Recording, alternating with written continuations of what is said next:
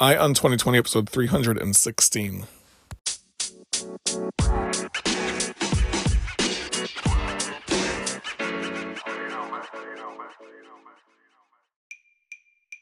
Have 2020 vision with Eye on 2020, your source for the news and events in the lead up to the 2020 presidential election. I am Ray Eaton, and I will keep you up to date daily until November 2020 with a libertarian perspective on the candidates and their policies, along with the news. Thank you for joining me. Now let's clear our vision.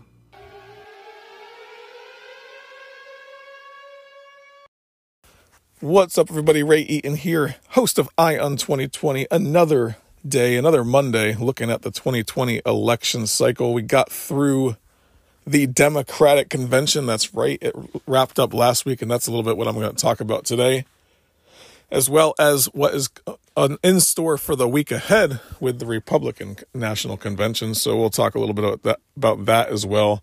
And then I got a couple other topics I'll be throwing at you as well. So anyway, I appreciate you joining me, like I said, for another week looking at this 2020 election cycle. So let's get into this really quick regarding the Democratic National Convention, which wrapped up last week. As you guys know, I talked about it a little bit. It was a snooze fest all around. And for someone that follows politics just enough to put together a podcast about it, I was, watching it probably way more than what you guys were. And it seems like way more than what most people in America were watching it as well, because the ratings were way down from 2016. If you look at the nightly numbers, they were down like 25% every single night. One of the nights it was down 50%. I guess Barack Obama, obviously being a great speaker and someone that people in the Democratic Party respect a lot, he was able to garner a few more people when he spoke. I think it was on Wednesday night. And but it still was not. Oh, and that was the night also that Kamala Harris spoke. But it still was not the same numbers as it was the 4 years earlier when Hillary Clinton was running. So people are just not really interested in what's going on with politics right now. I'm assuming that must be the case. I'm assuming that, or maybe people are just not excited about Joe Biden. I'm not sure. Or maybe they're just tired of following politics in general because of all the stuff that's been going on, this polarization and stuff. That's probably playing to what these people want as well, with all the polarization. I've talked about that in the past. But I think there was about 30 million people that watched Hillary Clinton in 2016 speak, and there was 21 million viewers watching Joe Biden speak on Thursday night when he spoke. So obviously the numbers were down, and then also it was down. What was the number? It was 21% down drop from 2016 when Hillary Clinton spoke, and 38% drop in Trump's speech from 2016. So obviously there's not a lot of excitement going on with the Democrats right now. There's not a lot of, I mean, I just imagine with 2020 being what it is, and that's what I'm thinking about, is with 2020 just being this just crazy year that we've had. I think people are probably exhausted right now.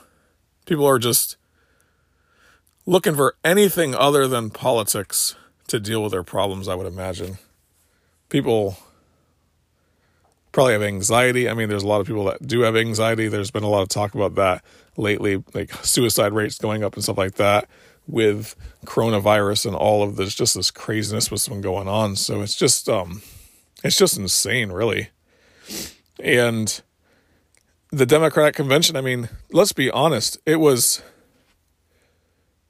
what I took from it was, this was the image of America that they were showing, right? And it was kind of, when I think about it, it was disingenuous from an economic standpoint. So they were talking about how we've had the worst economy in the last 6 months, and that's because of Donald Trump.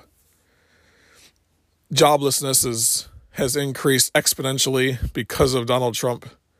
Like, they weren't talking about the coronavirus and the reason why that would be the reason. I mean, everyone knows the reason why the economy tanked in March and April is because of the coronavirus and the shutdowns that occurred because of the coronavirus.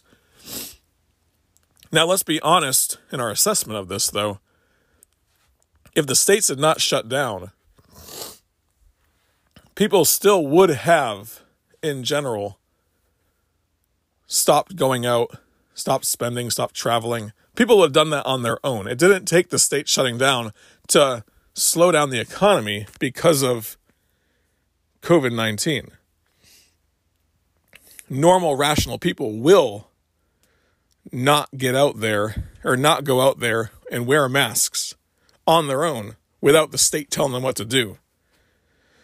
People will avoid pain. People will avoid getting sick. People will avoid situations that will cause them to get sick. The shutdowns at the state level were not Donald Trump's fault. And I think people will be able to see through that. And I'm not defending Donald Trump. I'm not even a supporter of Donald Trump. I'm just saying the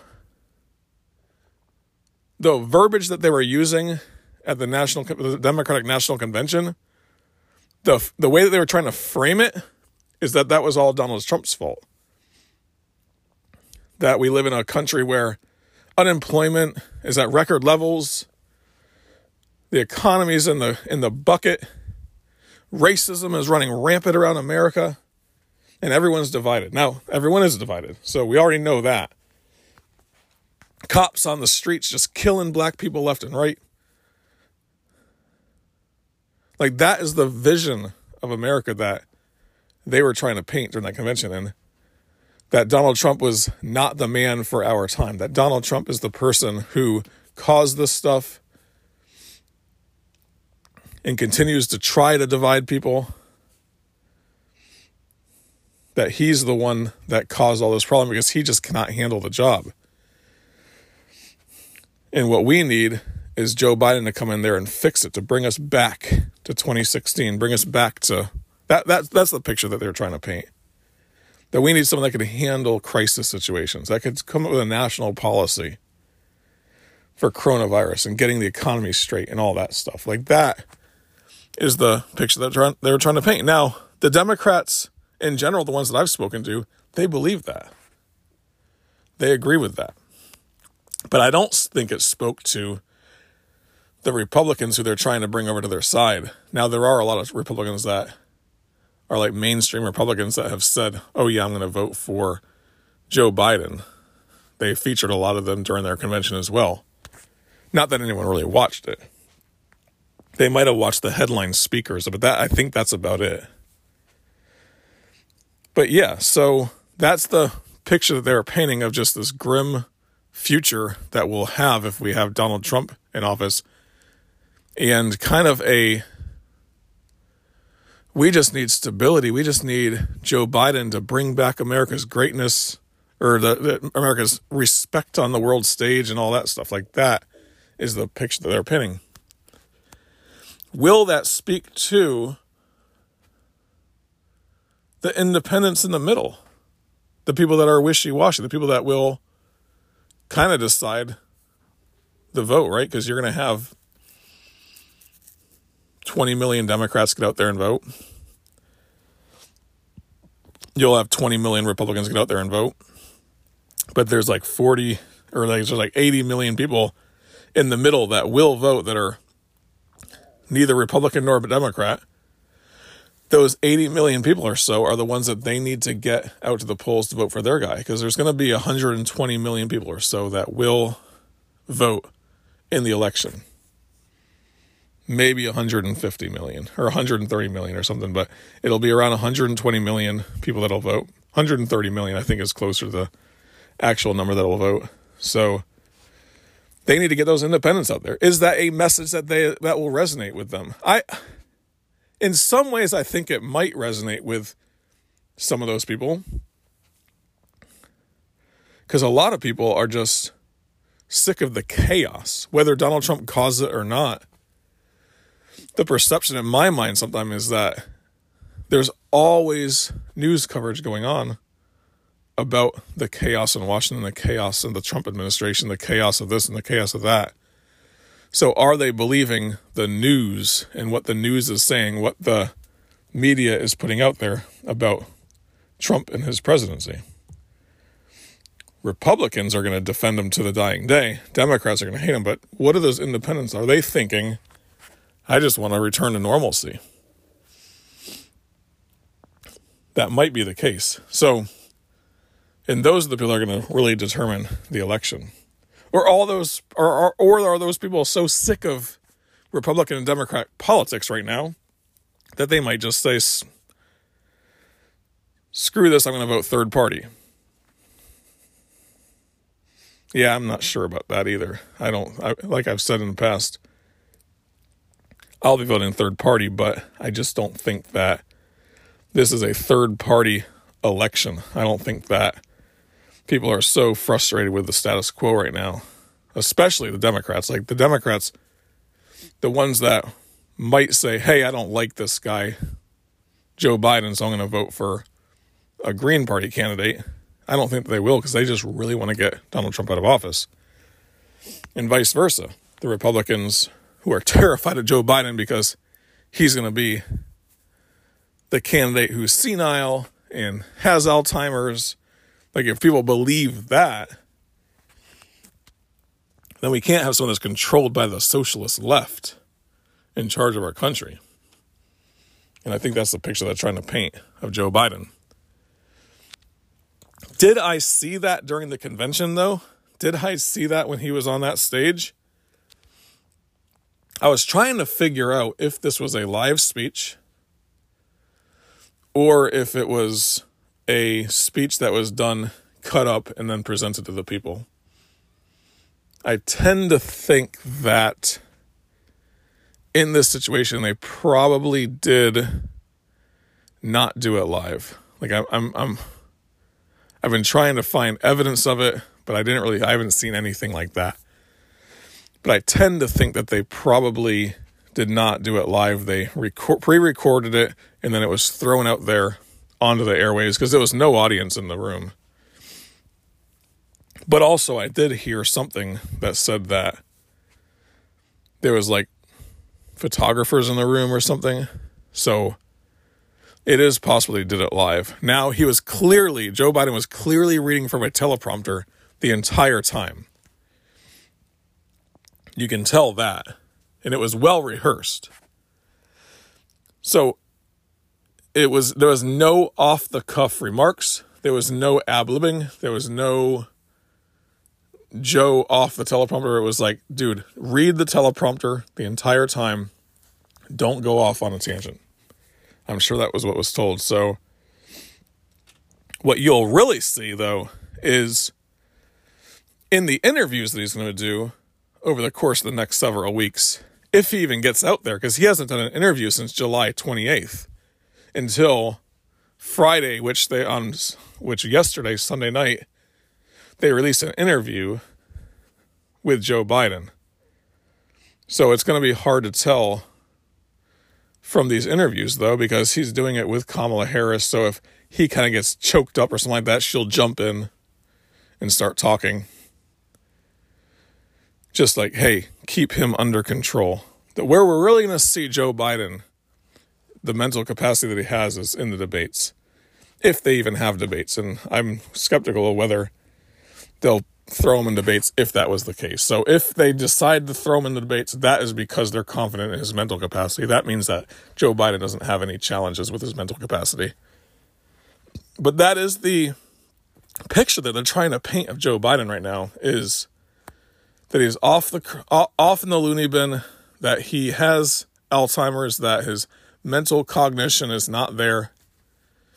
And are we going to trust Joe Biden to run the country, or are we going to just reelect Donald Trump because he's better than that? That's a really bad thing to run on for the Republicans as well. But we'll see. Now, I'm recording this show just before they're doing this interview with Joe Biden because I had to get it done earlier in the day. But they did release several segments of it. And the one segment that I wanted to talk about today of that interview specifically is they were asking him about shutting down the country again. And in the interview on ABC, they said, Are you going to shut down the country again if the scientists say you should do it? And Joe Biden says, I will do whatever I have to do to save lives. I will do whatever I have to do to save lives. And we've talked about this before. Is that a standard that you should go with? Anything we have to do to save lives? Is that in every situation, is that a good standard to set? Anything we have to do to save lives. With COVID-19, anything we have to do to save lives. If you extrapolate that into other situations, are you going to do whatever it takes to save lives when it comes to drug abuse? Because you could take that really far at that point, right? Anything it takes to save lives. Okay, so how are we going to end heroin overdoses? Impossible, right? To end all heroin overdoses. How do you do it? Make heroin illegal? It's already illegal. You can get heroin in a prison cell. In prisons, in the most maximum security prisons, there's heroin. So making it illegal is not the way to end heroin overdoses. So what are we going to do at that point? How much are we willing to invest to end heroin overdoses, right? How much are they willing to spend? How much, if it's just to save lives, how far are they willing to take that? Cars, there's car accidents, there's 50,000, 60,000 deaths, something like that, from car accidents every year. If we're going to use that motto, I will do whatever I have to do to save lives, as Joe Biden said. What are we going to do to end car accidents? That's how we're going to make cars illegal? Then we'll have no car accidents. But then it'll be really hard to get around. It'll destroy the economy. But what do we have to do to save lives? If that's the answer, make a 15-mile-per-hour speed limit, a 20-mile-per-hour speed limit. You still might have a few deaths. So how far are you willing to take it? If you say, I will do whatever I have to do to save lives. You can't use that as your standard, whatever we have to do to save lives. Are we going to shut down the economy again? We've already seen the challenges of shutting down the economy. We have. We've seen suicide rates go up. We've seen people with anxiety problems. We've seen wives getting beat. We've seen domestic violence. We've seen shortages in the grocery stores. We will be a poorer nation if the standard is anything we have to do to save lives. That's not the right frame of mind to go at it with. There's a lot we know about this disease already.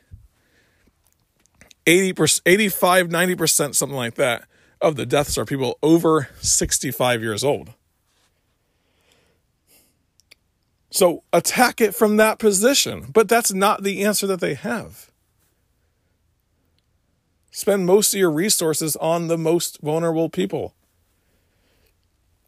But that's not the answer. The solution is not anything we have to do to save lives we will do.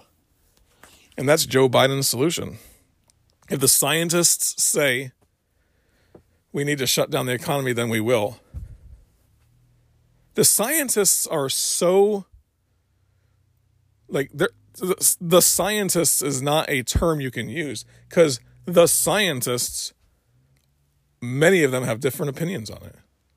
Like, the scientists is not just one group of people that all agree on everything all the time.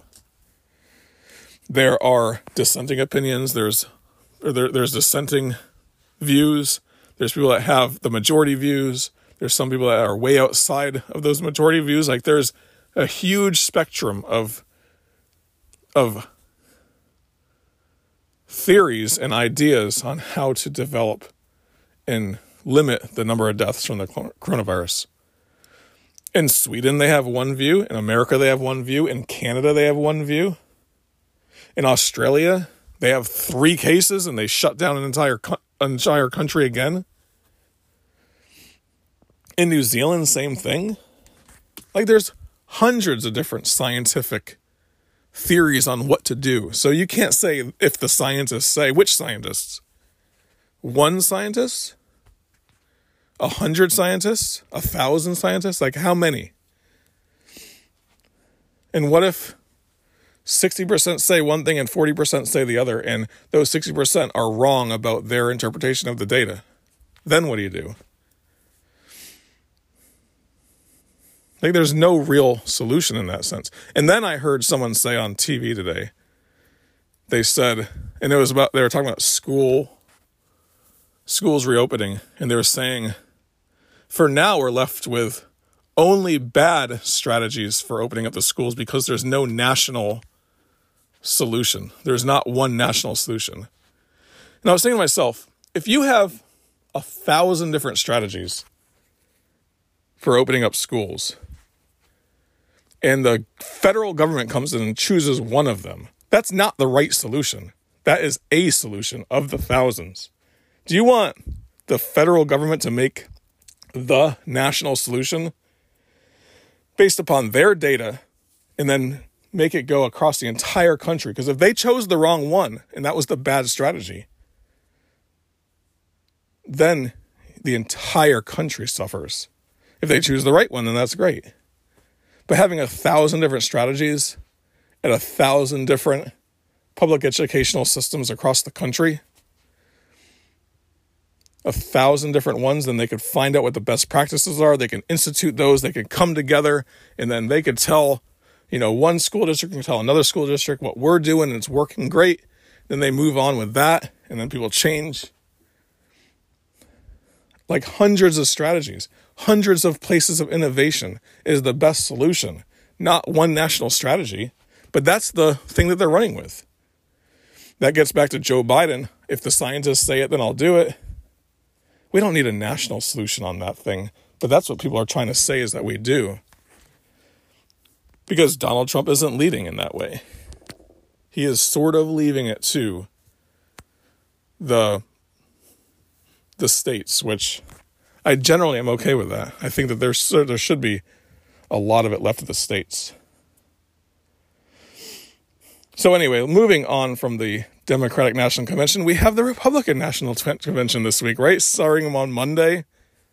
They start and then they go through Thursday. Donald Trump is going to make an appearance at all 4 of the nights, I guess, because he is the leader of the party. He has changed the party from a party that actually gives some sort of lip service to the national debt to a party that doesn't care about it whatsoever. Like, he's changed the party to look in his image, which is absolutely crazy. But hey, you know what? People love the guy that are Republicans. So, but anyway, so Republican National Convention, they have some themes, which I think is a theme that might resonate with a lot of Americans in general, especially like the really, the older crowd, the over 45, maybe over 50 crowd of a great nation that we live in, the greatness of this nation, it might resonate with them. Keep America Great is the theme of Donald Trump's thing, and the first theme that they're going to have is the land of promise. The second theme for one of the nights is going to be the land of heroes. Third theme is going to be the land of opportunity, and then the fourth theme is going to be the land of greatness, right? And a lot of people, the mythology that's built around America is that this is the land of opportunity, that this is a country that started in greatness and got greater and greater over time, And before Donald Trump, in the Republicans' mind anyway, before Donald Trump, we were losing our way. We had 8 years of Barack Obama, and we were losing our way during that time. But Donald Trump came along and brought this new vision of making America great again, and all of a sudden, boom. That's where we are. That's the picture that they're trying to paint. Now, I did think it was interesting during the Democratic Convention that they did talk a little bit about America being founded on certain principles, and that over time, we did have our weaknesses. We did have slavery. We did not allow women to vote and stuff like that. And over time, we have brought that vision of all men are created equal to being all men really are, and women really are created equal. Like, they did kind of bring that into their convention a little bit as well. And someone said it was kind of turning its back on the 1619 Project in some ways by saying that the nation was not founded in evil and was still evil up until this day, but that it was founded in great ideas that needed to be interpreted over time and fought for over time, and people can look at that. And I do think that's the case. If you say all men are created equal, and then you look over and you see a black slave over there, then that is a direct contradiction to your founding document, you know? All men are created equal, but not women. No, that is definitely a situation where it does cause people to change their views, and views have changed over time. I mean, from the beginning of history, people's views have been challenged and changed over time. And we do live in a time now of a group of people that believes that government should be limited and things like that. So anyway, Republican National Convention is this week. I will keep you guys up to date on Thursday about what happened in it. Hopefully, maybe I'll even put together a Friday episode as well this week just to go over the final night of that convention as well. If there's something that needs to be talked about, I'll do that. But I'll definitely do that show on Thursday for you guys as well. That'll talk about the Tuesday and Wednesday, the Monday, Tuesday, and Wednesday night, I guess, and then go over the Thursday stuff and then move on from there. So I wanted to talk about one last thing real briefly. I did a show about this last year, and it was, if you ever read the book 1984, there's a quote in there, and it says, "Who controls the past controls the future. Who controls the present controls the past." And I wanted to talk about that from a statement that was made, and it's more about the idea of censorship, but it's also about the idea of writing history today that's going to be looked at as history in 5 years, 10 years, 15 years, 20 years. And if you look at right now, you could look at that statement that says, "Who controls the present controls the past." And the reason why that is because the press writes the articles and the stories of the present. So think about that. The press in 1860 was writing the stories of the present. So they got to control what we perceive as our past today. 1776, same thing. The press at that time got to control the stories that were out there in order to determine how we're going to perceive those things today. So we perceive World War II, World War I, Vietnam War, in a way that was written by the press in that present at that time. And now we look back on that, and over time, like a year later, people might perceive it slightly different, and articles get written about it then. And over time, you could change the perception that people have of the reasons for certain things. Like, for example, the Civil War, initially, it was waged to save the Union. But today, most people look at it as a war that was waged by the North to end slavery, right? But initially, when it was fought, it was to save the Union. And then over time, that debate came out over the next 3, 4, 5 years of whether it should be to end slavery. And at the end part of the war, that was the idea, was that, hey, we're going to end slavery also. But the perception that we have of it today is you would never hear someone say it was just to save the Union. It was just to save the Union. That's why Lincoln declared war. So that past that we perceive it as today is written. Now, let me get into the other example that made me think about this idea. I don't know if you remember, like a couple of years ago, Charlottesville, and there was like the white nationalists, I guess, that kind of went to Charlottesville. And I don't know if it was specifically white nationalists that went there, but a lot of white nationalists showed up to that thing, as well as, I guess, some Nazi sympathizers or something like that did as well. They showed up to this thing in Charlottesville, and that's the perception that we have of it, right? Because one guy ran a car through the crowd, killed a girl, and he was a white nationalist as well. And then there was a huge uproar about this thing at the time. And Donald Trump said something that, and if you know exactly what he said because it's in the news, and it said that there was good people on both sides.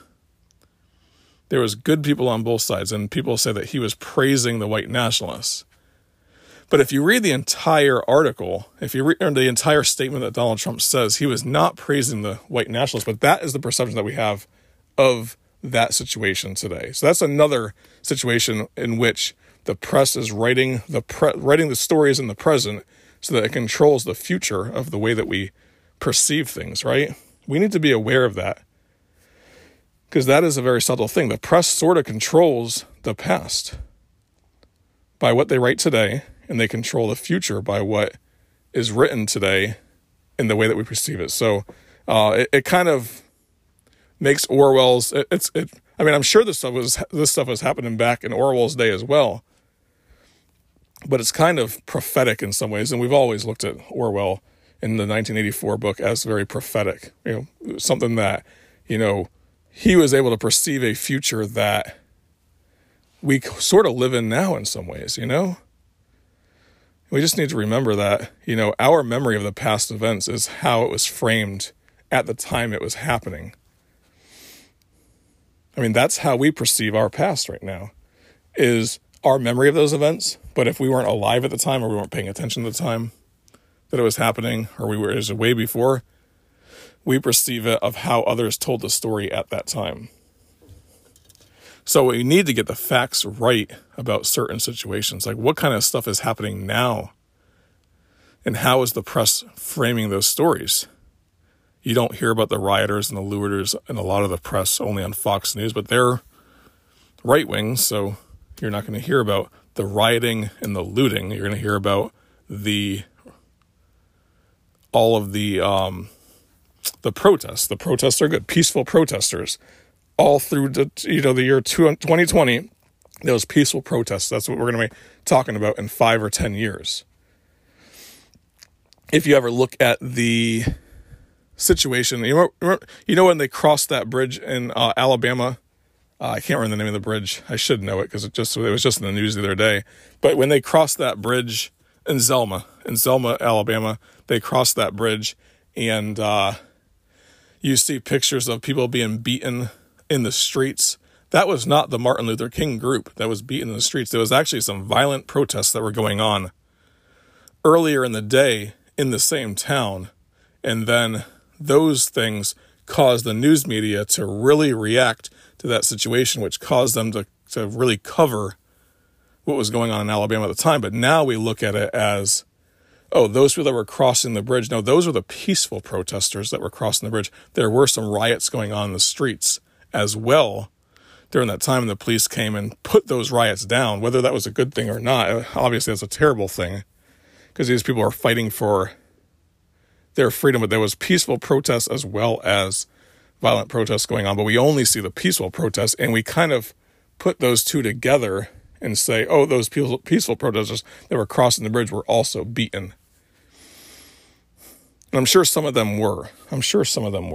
Because you do hear that story of the gentleman, the congressman who passed away the other day, a couple weeks back, and he was put in jail. And I'm not Martin Luther King was put in jail as well, but I think that those were for peaceful protests as well, because Martin Luther King was an adamant supporter of peaceful protesting and trying to get the white Americans to sympathize with his cause when they can see that there's an injustice going on.